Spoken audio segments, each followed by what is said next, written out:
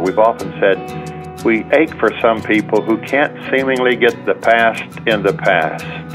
That war has already been fought, and the good news is that war has been won, and we need to claim it as victory and get down the road.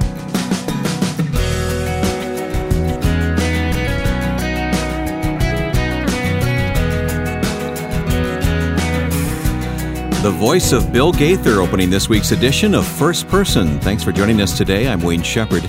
Both Bill and Gloria will join me in just a moment talking about their start in songwriting and gospel music. Our hope with First Person is to introduce you to people who give a testimony of God's faithfulness as they give their lives to Him. We meet someone different every week who has a unique story to tell, but it always has just a little twist to it of how God prepares and uses individuals for His glory. If you haven't taken time to visit our website and explore the archive of past interviews, I hope you'll do that today. Just go online to firstpersoninterview.com and click on the archive button for the list of programs to choose from. That's firstpersoninterview.com. Also, while you're online, you'll see the calendar of upcoming guests who are scheduled in the weeks ahead.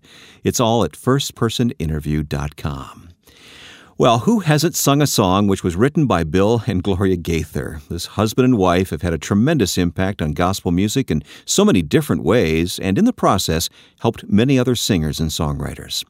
I had the chance to talk with Bill and Gloria on the phone recently, and I started by asking Gloria to tell the story of meeting Bill outside the principal's office when they were teachers. Well, actually, we went in the hallway, yes. We had gone down to post our attendance or something, yeah, and I was a student at Anderson University, and their French teacher was out for a time with cancer surgery, so they called a couple of students to see if they could fill her load as a French teacher, and Bill was teaching in the same high school in English, so we met in the hallway, you're right. So, Bill, who made the first move? Was it love at first sight? No, not really. It was interest at first sight. I'm not very much on that theory about love at first sight. I think love is something that happens. There was obviously a lot of interest. She was extremely pretty, and she seemed to be very, very bright. And my dad always encouraged me, if you get serious about a girl, make sure that she's pretty bright. I think he may have wanted to make sure our kids had at least a fair chance of life. So in all fairness, I think our immediate attraction was that of more of interest, and we went out several times and had coffee and had lunch, and I encourage young kids to let friendships develop like that, and then. And that's a whole other radio show. Yeah, it really is, but it's very wise advice. It certainly is. Gloria, what were your hopes and dreams when you started out in married life? What were you two hoping for? Well, first of all, it was not a music marriage. I kid evangelists sometimes saying that they auditioned for a wife, but I was really on a track to be a missionary to Africa. I had a sociology major and a French major because many of the African dialects have a French base, and I also was an English major because I loved writing. So we really started talking about literature, poetry and literature. Bill was teaching English, and he had started out in music, but had gone back to college and majored in English. We both had English majors, and we were both interested in literature and politics. So our conversations, early on were about world affairs and what was happening in the political scene at the time, and literature, great poetry, and we both loved the Lord, and so it always, it ended up talking about, what our hopes were in that direction. Bill was directing a choir. At the time, his brother and sister had kind of gone their separate ways, and he had sung with them as a kid growing up. But he was directing a choir, and he was writing some songs that basically he was using the choir as guinea pigs on some of these songs. And I would make suggestions on the lyrics, and why don't you use this phrase, and how about that phrase? And so that sort of just happened on the side. and we would try the songs out on the choir, run them off on the mimeograph machine. Do you remember that? Oh, I remember them very well. I still have blue fingers. purple ink and all. So anyway, that's sort of how it started. And our writing interest was pretty basic from the beginning, but it was other people's writing. And when we were apart, I went home for the summer to work at Kellogg's in Battle Creek, and I wrote poetry to him, or we wrote letters back and forth, and that was the beginning, I suppose, of our communicating on paper. Mm-hmm. So that was kind of an interesting development. Well, Bill, you both are known as mentors and encouragers in many ways. You're still teaching in a way, aren't you? I will gladly take that title. We just came off of a cruise up in Alaska with the Homecoming people, and on the cruise was Paul Westphal, who's a coach in the NBA. Mm-hmm. And we were talking a lot about the similarities between young athletes and young artists, and the pitfalls. I mean, the possibilities and the pitfalls. And I find myself on a week like last week, where you got the entire week to put good stuff into people's lives, taking every teachable moment I have and to say you've been blessed with some talent. Now what are you going to do with it? Right. Well, pick one of those early songs. Gloria, I'll let you do this first. Pick one of those early ones, Because He Lives, or He Touched Me, or there's something about that name. Tell me about how that song came to be. Well, something about that name might be a good one, because the reading, I've often been asked, are those real incidents or did you make that up? Those were real incidents. Our little Suzanne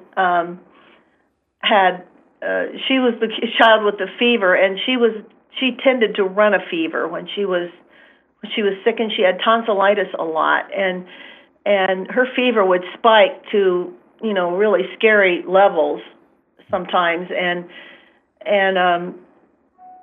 you didn't know what to do except to just say the name of Jesus over her, and her fever would break.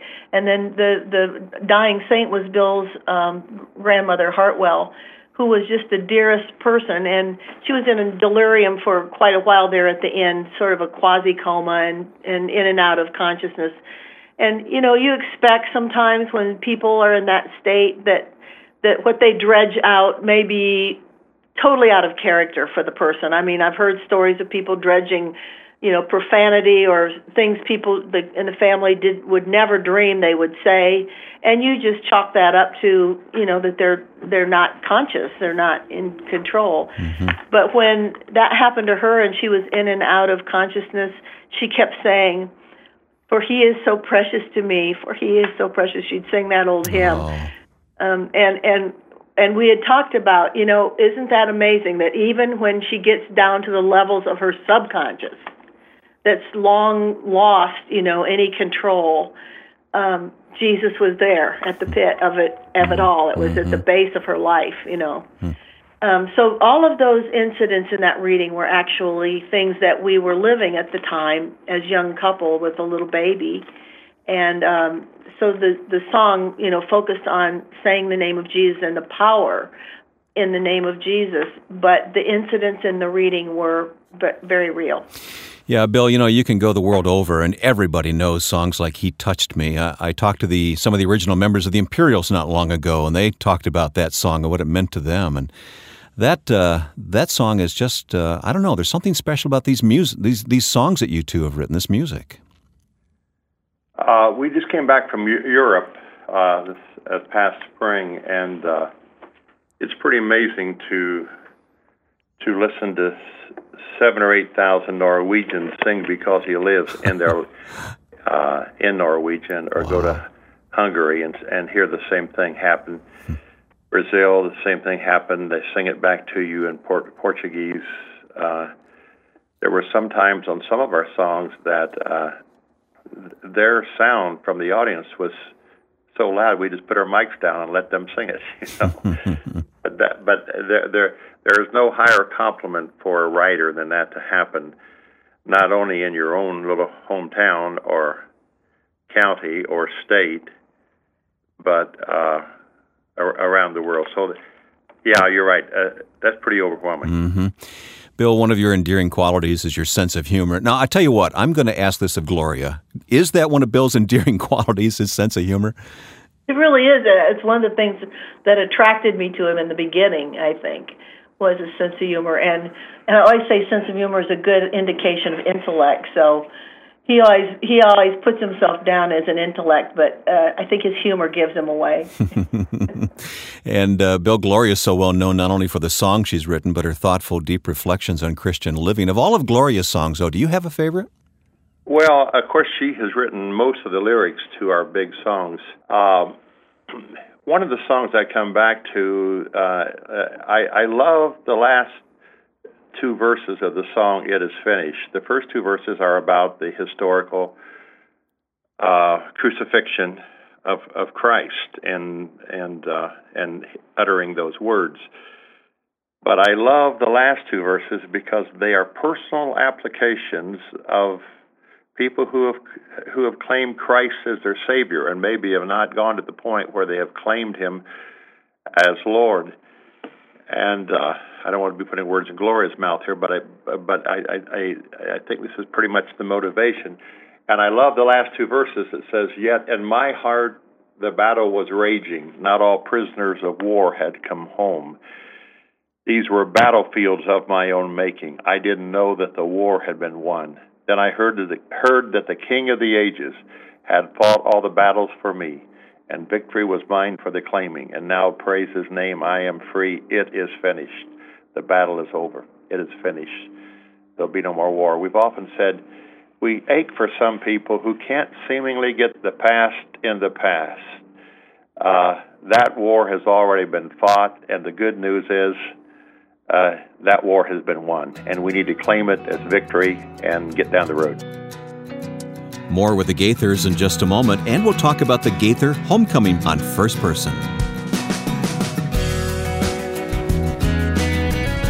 When you join us next time on First Person, we'll mark the 20th anniversary of the fall of the Soviet Union. 20 years ago, I was in the Red Square when that flag was taken down. Some of the families there, they were so excited. Those kids, they would not remember who Khrushchev, Stalin, Lenin. That's who we want to reach out. Those who take faith seriously. The president of Russian Ministries, Sergei Rakuba, joins us next week on First Person.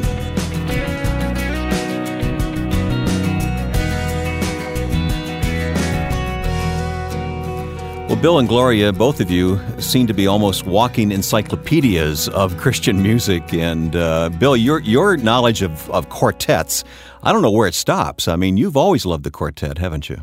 Yeah, I have. In fact, we just went down to Dallas a 3 weeks ago at a site, the church is still there, where in 1953 and 54, I went to today we'd call them a music camp, a 3-week music camp of kids who loved harmonies. And in the 50s, if you'd say harmony, you're basically talking about 4-part harmony.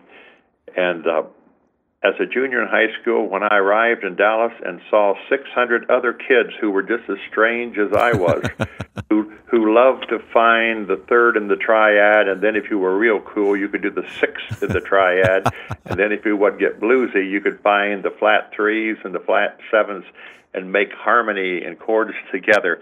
And that is really traced back to the early quartet radio days. I guess that's the reason I still love radio, because I learned to love this music. In fact, we wrote a song called Jesus Loves Me, This I Know, for the Bible told me so, and I heard it first on the radio. On the radio, yep.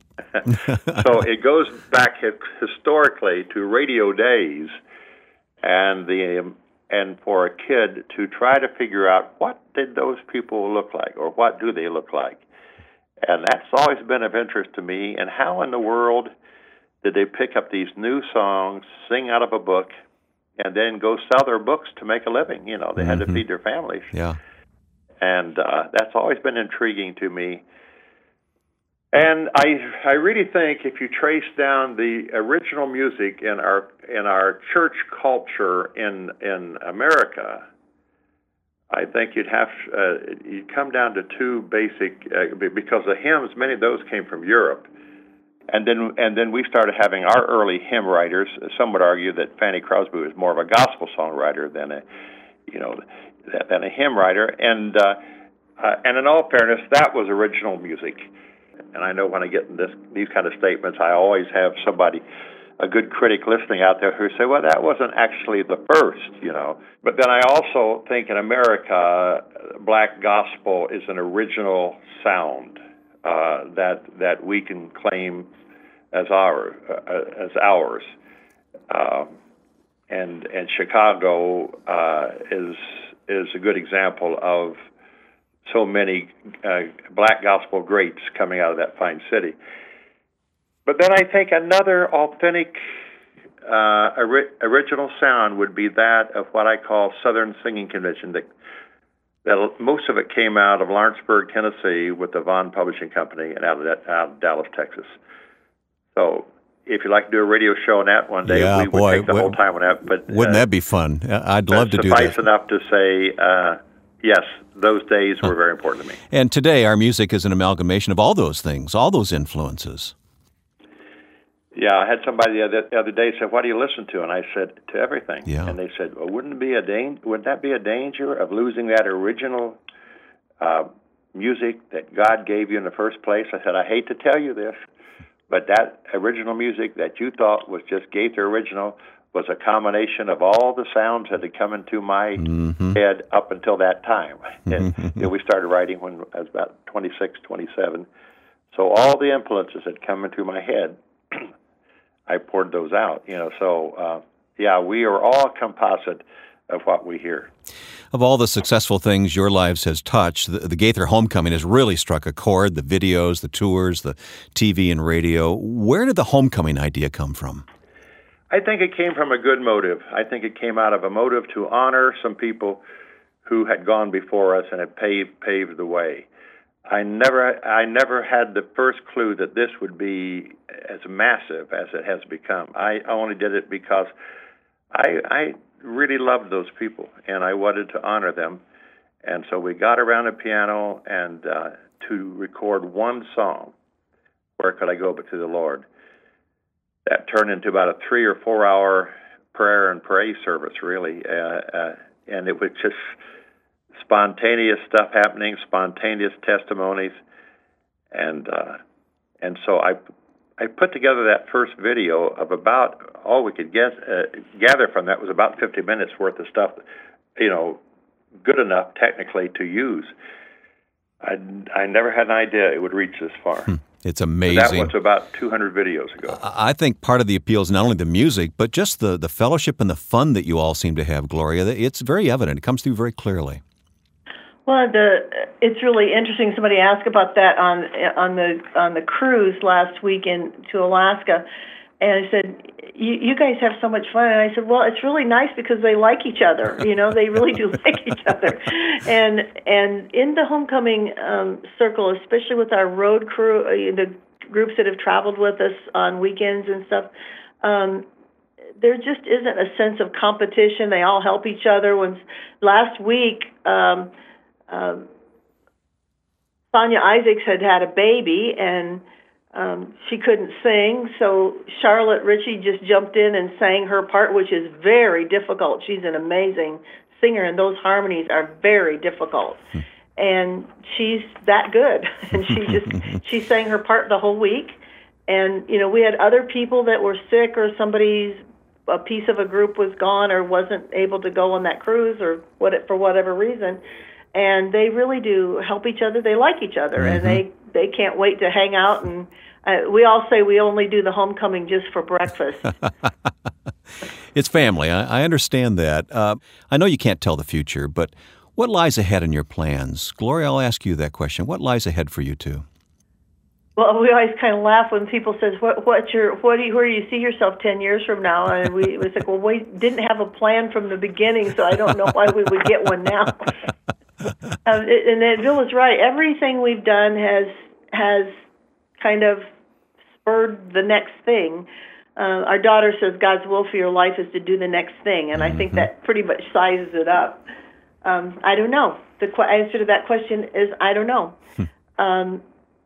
If I had my druthers, I have a couple books I want to write before I quit breathing, and one is a memoir of sorts, not in the typical sense, but a collection of people that have shaped me into the person that I am becoming and have become.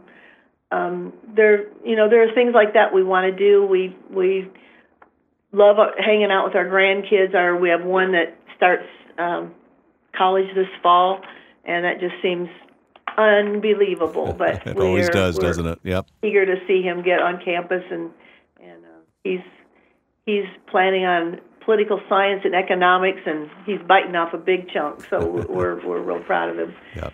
And we've got one that will be 2 on the Labor Day weekend. So we have quite a span of children, and that is a big chunk of our lives, a big piece of our lives. We love that. But I don't know. We people say, "Are you going to retire?" And we say, "And do what?"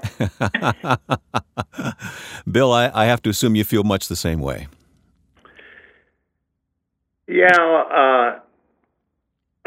I just turned 75, and somebody asked me the other day about something that would probably involve the next 4 or 5 years. I said, "You're asking your 75-year-old that?" But to be honest with you, we have things planned a year and two years ahead, and that's pretty much the way we've led our lives up until now. And I think it's a pretty wise way to go. We just finished a wonderful taping at the Billy Graham Library with Cliff and Bev and Billy himself, who went to the house and got him on tape. And Franklin was there. And, I find myself saying, would you have thought that we'd have been doing this about the 5th or 6th taping we have done with the Graham organization? I would have said no. I mean, not in my lifetime, but to have those opportunities that keep coming up are pretty amazing, to be with, incredible men and women of God who have made such a contribution. That's pretty amazing, and we consider ourselves blessed. It was a great treat to talk to Bill and Gloria Gaither as they look back over a long and fruitful career in gospel music and look ahead to how they can continue to contribute.